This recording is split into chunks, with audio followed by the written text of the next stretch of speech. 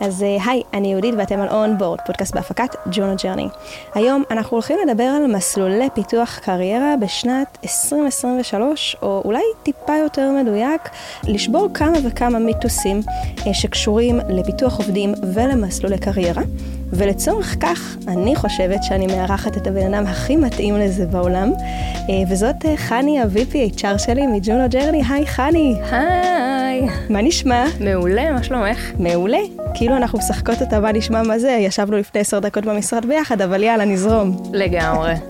טוב, אז אותי זה מאוד מאוד מרגש, כי אני גם מכירה את חני מהעבודה המשותפת, אני מכירה את האג'נדה שלה, שתינו עובדות גם בחברה שהבסיס שלה, זה כל מה שקשור בצמיחה ובפיתוח של עובדים, אבל היום אני אשמח מאוד שגם המאזינות והמאזינים שלנו באונבורד יחשפו לחלק קטן מהניסיון העשיר שאת מביאה איתך. אז חני, עכשיו את מוזמנת להציג את עצמך.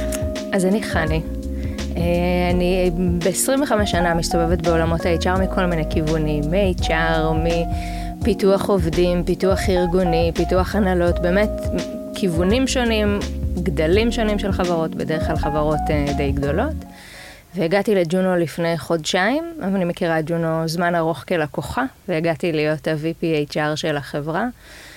וזה מאוד משמח להגיע למקום שבו אני גם יודעת לעשות את מה שאני עושה הכי טוב, וגם מאוד מרגש להיות בחברה שאני גם מכירה את האנשים ויודעת לתת את מה שאני עושה הכי טוב.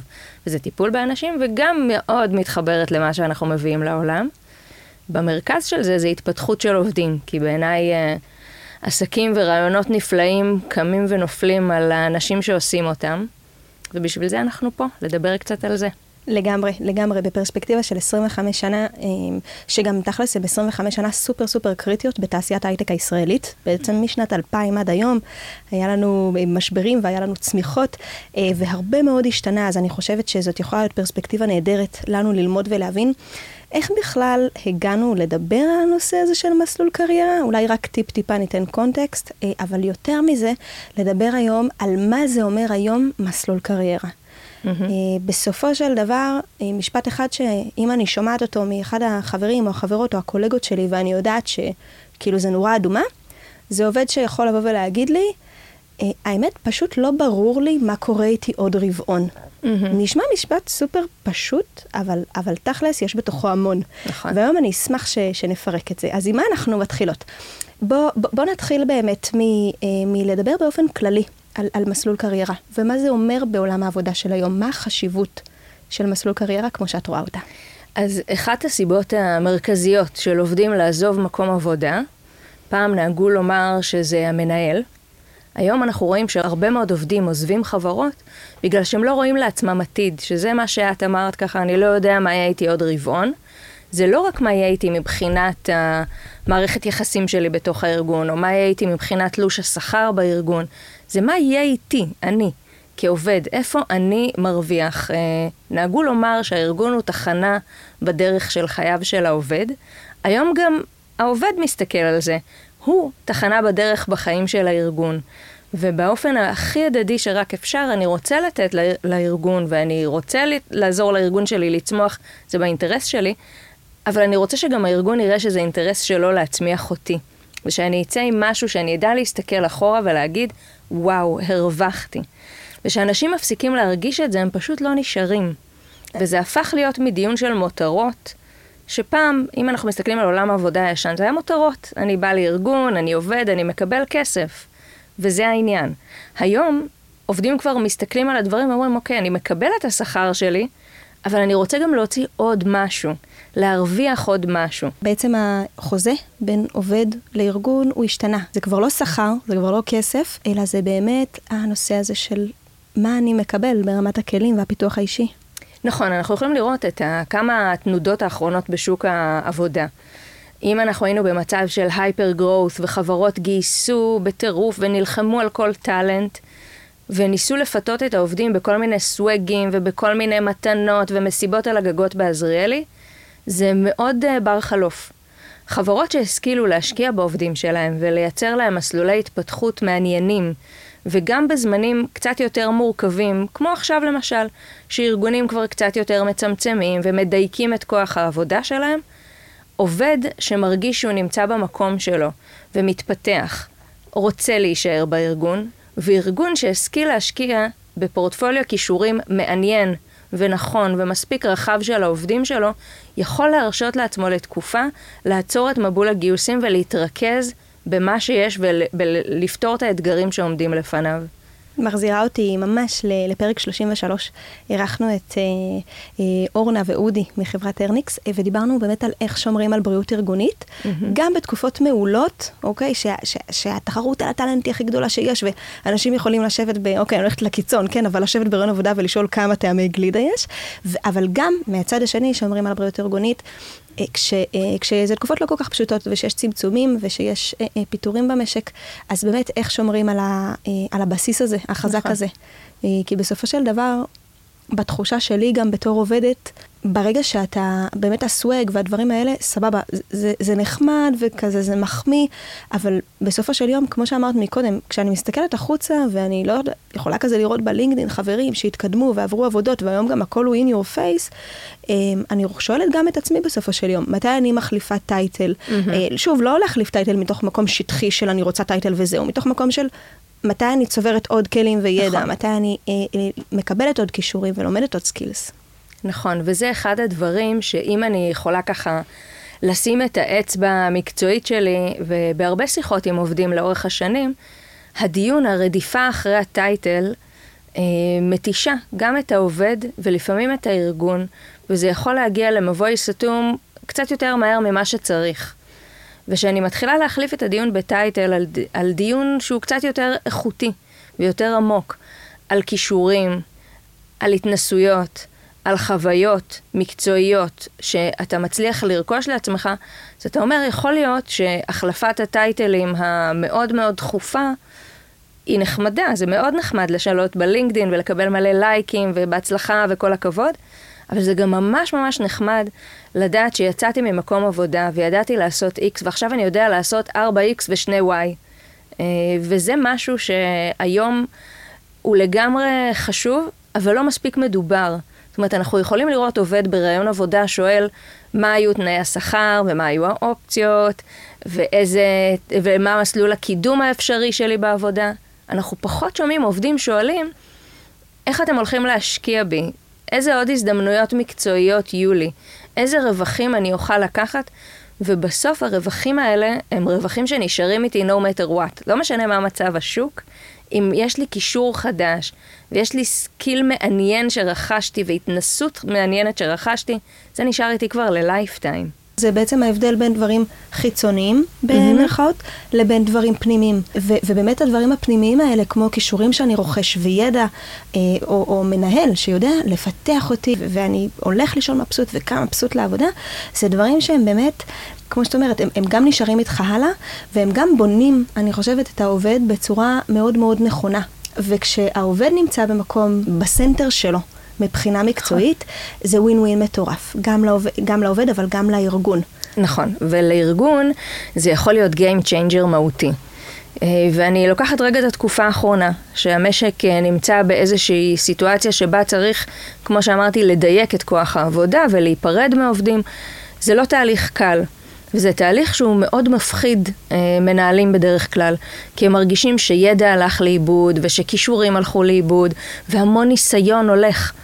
ואם אני השכלתי לפתח את העובדים שלי, ולתת ניסיון לא רק ל-go to guys הרגילים שלי, לאנשים שאני בדרך כלל אשקיע בהם, אלא כתפיסת עולם ארגונית, אני מאפשר לאנשים ללמוד ולהתפתח, לאו דווקא במשבצת הקטנה שבה הם נמצאים, כארגון, אני הרבה יותר בטוח גם בתקופות מורכבות, כי אני יודע שיש לי עושר של סקילס, ושבאופן עקרוני החברה שלי יודעת להישען לא רק על 3 go to guys, אלא על קבוצה שלמה שיודעת לזוז.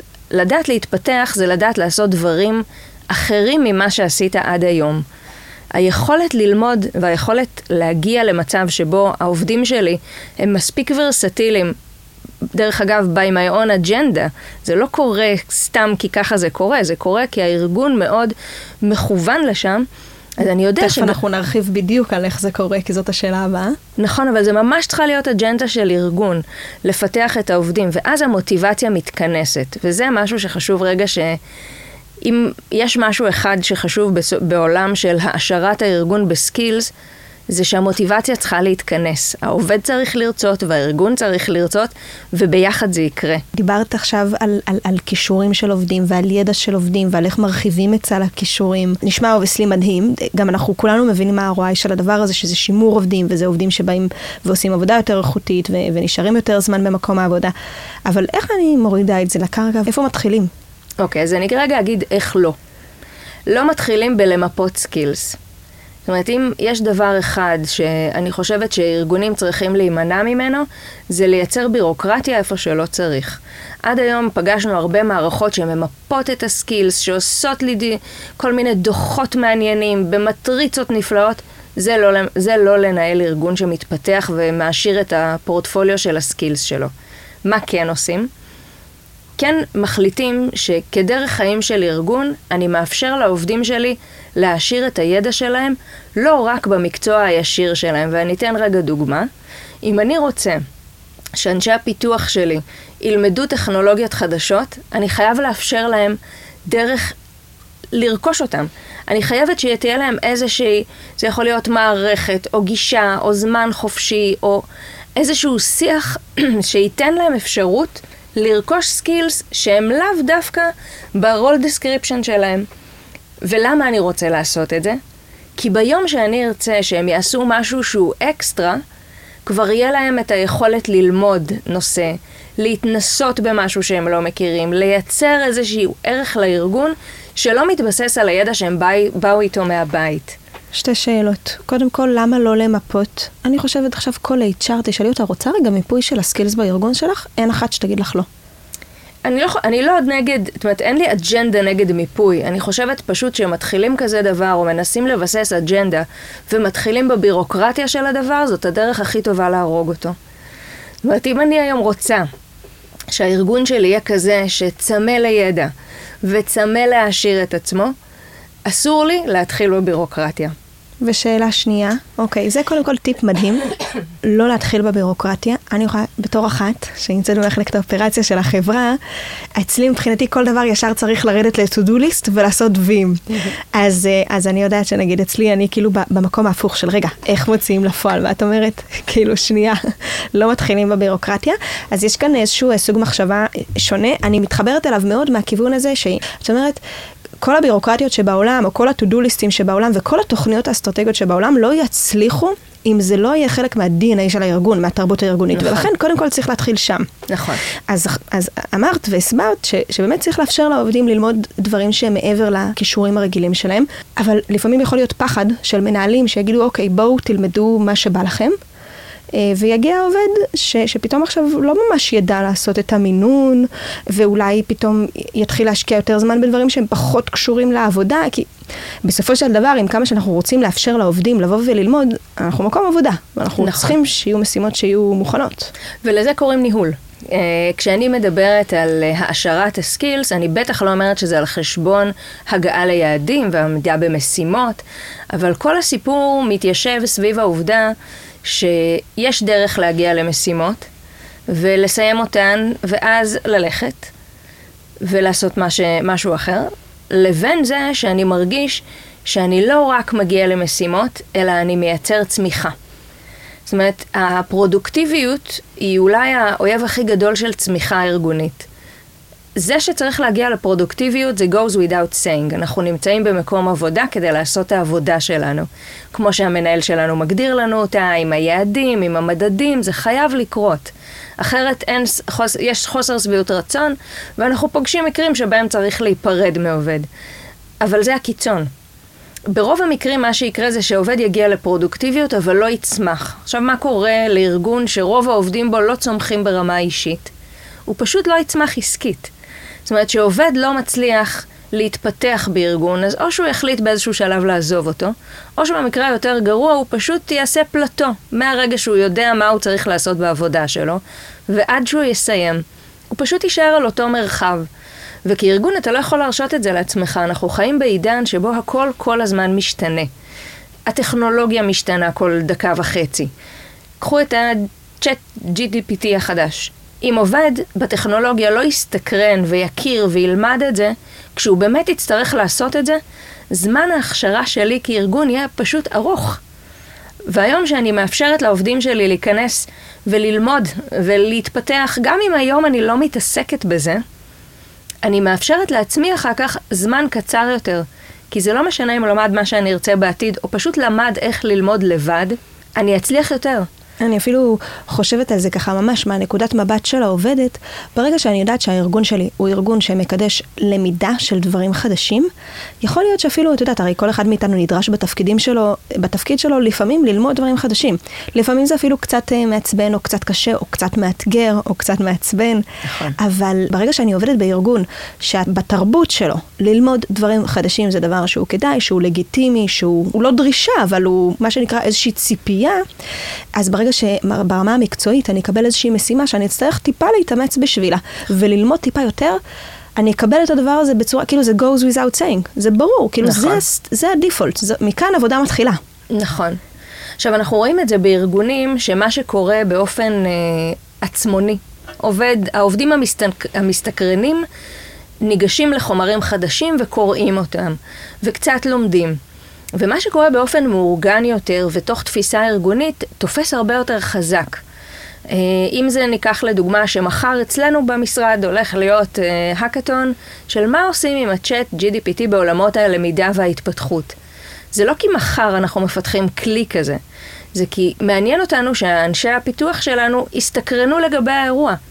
אז בהתחלה כארגון אתה מנגיש את זה וזה קצת מלאכותי ואתה אומר יאללה בוא נשב סביב שולחן ונעשה בריינסטורם על משהו חדש שאנחנו לא מכירים, על פרויקט חדש שאנחנו הולכים לקבל, על כישורים חדשים שהיינו רוצים לרכוש. אתה עושה את זה מלאכותי, אתה מכניס את זה למשוב השנתי, למשוב החציוני, ואתה אומר הנה תחומים שיכולים לעניין אותך ואני ממליץ לך לגשת אליהם.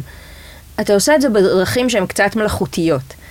לאט לאט שעובד נכנס לתוך ארגון כזה שבאופן מלאכותי מביא לפתחך אתגרים של הרחבת דעת, בוא נקרא להם רגע בשם פילוסופי, אתה הופך להיות כזה.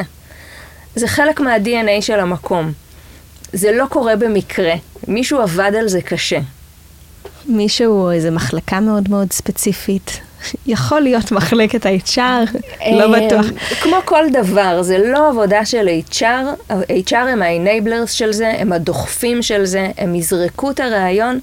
בסוף, כמו כל דבר בארגון, זה המנהלים והעובדים. זה לא רק מנהלים, אבל זה בטח לא רק העובדים. זאת אומרת, זה מחזיר אותי להתחלה. איפה שאין אינטרס שמתכנס לאותו המקום, זה לא יקרה. זה צריך להיות אינטרס של הארגון, של המנהל ושל העובד. זה המשולש הנצחי של חיי העבודה בארגון. הארגון צריך לרצות, המנהל צריך לרצות, והעובד צריך לרצות. ושהמוטיבציות האלה מתכנסות, זה יכול לקרות. אז בעצם אם אני אשת HR שמאזינה עכשיו, או איש HR שמאזין עכשיו לפרק שלנו, ואני רוצה להתחיל לראות איך אני מניחה איזושהי תשתית שמקדמת ומברכת על למידה ארגונית כאיזשהו ערך ארגוני, אז הדבר הראשון שאת ממליצה להתחיל ממנו, זה קודם כל באמת להבין what's in it for me, עבור כל אחד מהאנשים במשולש הנצחי שכרגע תיארת, ובעצם להתחיל לראות איך בצורה אולי טיפה מאולצת, אבל כן להתחיל להכניס את זה לאיזושהי שגרה. כן. מה אני עושה כשאני עובדת בארגון גדול, ואני רוצה, כי הרי כשאתה סטארט-אפ של 30, 40, 50 אנשים, או גם 100, מרגיש לי שזה יותר פשוט לעשות את זה, אבל מה אני עושה בארגוני ענק? אוקיי. אז בארגון ענק, אני שנים מאמינה שהיחידה הארגונית הכי קטנה, האטום הארגוני הכי קטן זה צוות. ואפשר להתחיל גם ברמת הצוותים. זאת אומרת, לא כל דבר, אם קודם אמרתי, בואו ננסה להימנע מתהליך בירוקרטי שיוריד את המוטיבציה לכולם, אז פה אני אומרת, בואו ננסה לפעמים להתחיל בקטן. בצוותים שזה יותר מתאים להם ושזה יותר בוער להם, ללוות את המנהל, ללוות את הצוות, לנסות לעניין אותו בדברים אחרים, בטכנולוגיות חדשות ובדברים שקורים בשוק, ולאתגר אותם. זה מלמטה.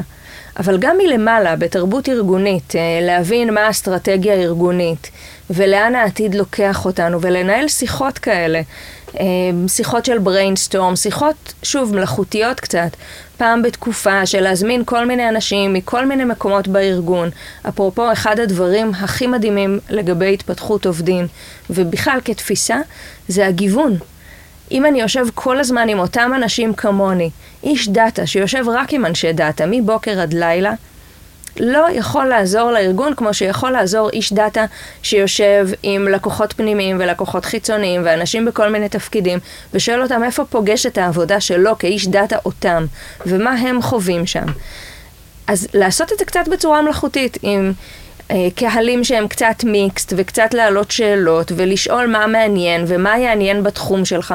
זה הרבה עבודת חקר, וקצת עבודה מלאכותית של לייצר את ההזדמנויות האלה לשוחח, אבל בעיקר זה החלטה ארגונית. זה החלטה ארגונית לאפשר, לנצל את תקציב ההתפתחות והלמידה באופן כזה שיאפשר לעובדים לצרוך לא רק את הידע שהם חייבים מקצועית, אלא גם רוצים אישית. אז את אומרת, לא לפחד ולא להתמהמה. התקציב שמוקדש לפיתוח אישי ומקצועי, ודרך אגב, אם מישהו מאזין או מאזינה עכשיו ואין אצלכם תקציב כזה, בהחלט כדאי לייצר אחד כזה מהסיבות שמנינו בתחילת הפרק, שקשורות לשימור עובדים ולעבודה יותר איכותית. אז את אומרת, לא להתמהמה ולא לוותר על זה, וזה דבר שהוא פשוט בסיסי וחובה להיות בכל ארגון. נכון, ודווקא לשאלה של עד כמה זה מורכב בארגונים גדולים, לפעמים זה קל יותר, כי שם יש תקציבים. שם אני יכול לייצר הרבה מאוד אירועי למידה, התפתחות, פיזיים, אונליין, כי יש לי את הכסף לעשות את זה. זה כל תחילת שנה, מקבלים תקציב ומתכננים אותו. בארגונים קטנים, הרבה פעמים אין כסף צבוע לטובת הדבר, ואני בהחלט ממליצה לצבוע כסף לטובת הדבר, ולהחליט מה ה-big things שאני רוצה להתעמק בהם, להתעסק בהם, ולדבר את זה, ולעשות את זה, ולעבוד בזה. ואיך אני מודדת? נתת לנו כאן כמה דוגמאות לפעולות שאפשר לעשות כדי להתחיל ולהנחיל את התרבות הארגונית של למידה ושל התפתחות. איך אני בסופו של... אוקיי, שכנעתי את המנכ"ל לצבוע כסף. והמנכ"ל היה ממש לא בעד, והוא כמעט בטוח שזה בזבוז. ואני רוצה להוכיח לו שלא, איפה ה-ROI? אז כמו כל ה-ROI של למידה והתפתחות, מאוד חמקמק למדוד את זה. הרי את יכולה למדוד את ההשפעה של זה על התוצאות, אבל זה בטח לא הסמן היחיד שיעיד בגלל שלמדנו X, הצלחנו ב-Y. זה לא, אין קשר ישיר כזה בעולם. אבל בעולמות של למידה והתפתחות, אנחנו הרבה פעמים מסתכלים ככה על ההוליסטי של הארגון. ודווקא במקום שבו אני אומרת לארגון יחסית קטן, כמו הארגון שלנו, בוא נצבע כסף, ובוא נקשור את זה למטרות האסטרטגיות. אם המטרות האסטרטגיות שלנו הן צמיחה, אז השקעה בסקילזים ובפורטפוליו סקילס רחב של העובדים שלי, יביא לי צמיחה. זה לא קשר ישיר, זה לא אחד על אחד, צריך הרבה אמונה והרבה סבלנות, זה לא קשר אחד על אחד מובהק שיופיע בדוח אקסל. אבל את אומרת להתחיל מלבנות את אסטרטגיית הלמידה הארגונית על בסיס אסטרטגיה העסקית של הארגון. כן. לקחת את היעדים העסקיים ולראות איך כל אחד מהם מקבל מענה, כל אחד מהם מה שאפשר, מקבל מענה בעצם בתוך התוכנית האסטרטגית של הלמידה הארגונית. בדיוק, זה לקחת מקומות שבהם אני מרגיש שהעתיד רץ. זאת אומרת שהטכנולוגיה התפתחה וההתנהלות התפתחה ופתאום מערכות הקשרים בין העסקים שלהם אני מוכר את השירות שלי השתנו, ולהגיד אוקיי, השנה אני רוצה לתת קפיצה בעולמות ה-AI. חשוב לי שהעובדים שלי יכירו התפתחויות חדשות בתחום הזה. אז אני אשקיע בזה. זאת אומרת, וזה קישור בין האסטרטגיה העסקית לאסטרטגיית הלמידה. אסטרטגיית אנשים בכללי אין לה זכות קיום בשל עצמה. היא תמיד באה לשרת בתוך ארגון את אסטרטגיית הצמיחה של הארגון. אותו דבר פה. האסטרטגיה שלנו כארגון היא לקחת את העובדים שלנו 3-4 צעדים קדימה, כי זה ייקח אותנו 3-4 צעדים קדימה. זה מדהים, כי בכלל לא אמרת כאן ניהול פעם אחת לאורך כל השיחה שלנו. נכון. לא במקרה. אני חושבת שהיום בעולם שלנו, ואפשר לראות את זה על הרבה מאוד ארגונים, בטח על הארגונים הקטנים יותר, אבל גם מאוד בארגונים גדולים, התפתחות קריירה זה לא סולם. אני לא עובר משלב לשלב. היום כבר מדברים על התפתחות קריירה שהיא יותר קרובה למפת סימון שבילים. יש לי כל מיני יעדים, ויש לי כל מיני דרכים להגיע ליעד הזה, והוא לאו דווקא הדרגה, הטייטל, מה שאנחנו קוראים הפלאפלים על הכתפיים, זה לא זה. הרבה פעמים אנחנו רואים היום עובדים שרוצים להתעסק בדברים אחרים, שעוברים, ממש עושים שינוי קריירה בתוך ארגון. אגב, זה אחד המעידים הכי טובים על בריאות ארגונית, שאנשים עושים קידום והתפתחות קריירה בתוך הארגון, לאו דווקא למעלה, גם לצדדים. אוקיי, מדהים. דרך אחת למדוד בעצם את ההצלחות של ה-L&D, של ה-HR, זה באמת, כמו שאת אומרת, המדד הזה של הבריאות הארגונית, ריסקיל ואפסקיל. בדיוק. והיכולת שלי היום לספק לעובדים שלי תשתית שתאפשר להם לעשות את זה, לעשות את האפסקיל כדי להתעסק בפרויקטים גדולים יותר, עם לקוחות גדולים יותר, או לעשות ריסקיל וממש לעבור מתחום לתחום. לעבור, לדוגמה, לפני יושבת אישה מדהימה שעברה מ-Customer Success לניהול אופרציות מאוד מורכבות. זה שינוי קריירה מהותי. זה לא... פעם בעולם הישן לא ראינו את זה, ראינו סולם. אם אתה פה והתחלת ב-Customer Success, אז אתה תתקדם ותתקדם ותתקדם עד שתנהל את המחלקה, או את הקבוצה, או את החברה. אבל היום אנחנו רואים גם הרבה מאוד לרוחב. וזה תהליך שבו ארגון צריך רגע, אם יש רגעים שארגון זה דבר וירטואלי, אבל בוא נגיד, הנהלת ארגון יכולה לעמוד מהצד ולמחוא לעצמה כפיים, זה שאנשים רוצים להישאר ולעשות התנסות חדשה בקריירה שלהם בתוך הארגון שלך. אמרתי שם מדהימה, אז אני רק מחזירה בזכות ארגון מדהים שאפשר את המעבר הזה.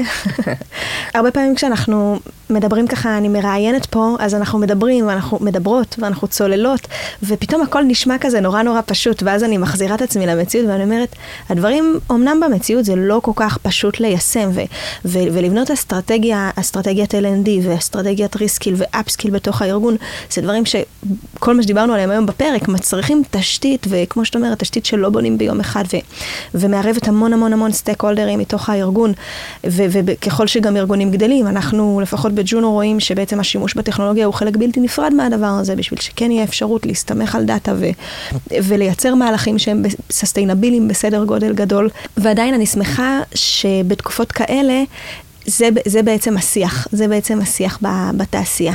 נכון, אבל בתקופות כאלה זה חייב להיות השיח. זה חייב להיות השיח מכיוון שבתקופה שאתה לא גדל יתר על המידה בצורה לא פרופורציונית, אלא להפך, נשאר ומדייק את כוח העבודה ומדייק את המקומות שאליהם אתה רוצה להגיע, זה המקום שבו אתה נעזר באנשים שלך בצורה הכי מסיבית. וכדי שהם יעזרו לך כמו שאתה צריך לעזר בהם, אתה צריך להשקיע בהם. עם המשפט הזה, אני רוצה שנתקדם לטיפ אחד שאת יכולה לתת לאיש או אשת HR שמאזינים לנו עכשיו, ורוצים להתחיל ליישם בארגון שלהם תרבות ארגונית של טרנספרנסי, של שיתופי פעולה, של למידה, של פתיחות, של מנהלים שמביאים את הבשורה הזו לעובדים. אז אני חושבת שהטיפ שלי כמעט בכל שלב ובכל נושא בעולמות הטיפול באנשים, זה שמה שלא פשוט לא עובד. וצריך לבוא נקי ופשוט, ולהבין מה רוצים להשיג, ולא למרכב את זה. נורא קל ליפול למקום שבו אתה צולל לאבחונים של שנים, וכל פרויקט לוקח זמן. העולם דורש מאיתנו להיות פשוטים ואג'ילים, ופשוט להתחיל לעשות. מה שלא פשוט לא עובד. drop the mic. לגמרי.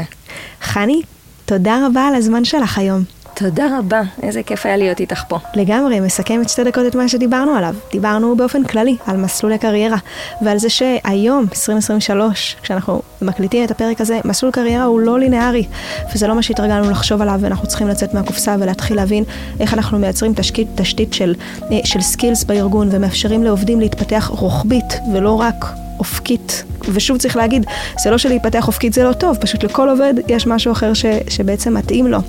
דיברנו על ממש איך מיישמים את זה בשטח, ודיברנו על שיתופי פעולה בתוך הארגון וכמה זה חשוב, וקיבלנו קצת טעימה מהידע ומהניסיון שלך בעולמות פיתוח העובדים והלמידה, אז תודה רבה על זה. תודה רבה לך. עד הפעם הבאה. לגמרי. עד עוד 5 דקות במשרד. לחלוטין. זה היה פרק נוסף של אונבורד, פודקאסט בהפקת ג'ונו ג'רני. לתכנים נוספים בנושא פיתוח עובדים, מוזמנים לעקוב גם אחר ערוץ היוטיוב שלנו, אונבורד. תודה רבה לקרינה ויטל ולעדה ספקטור הנפלאות שעובדות איתי על הפרויקט הזה שנקרא פודקאסט אונבורד. אני יהודית שרביט, נתראה בפרק הבא.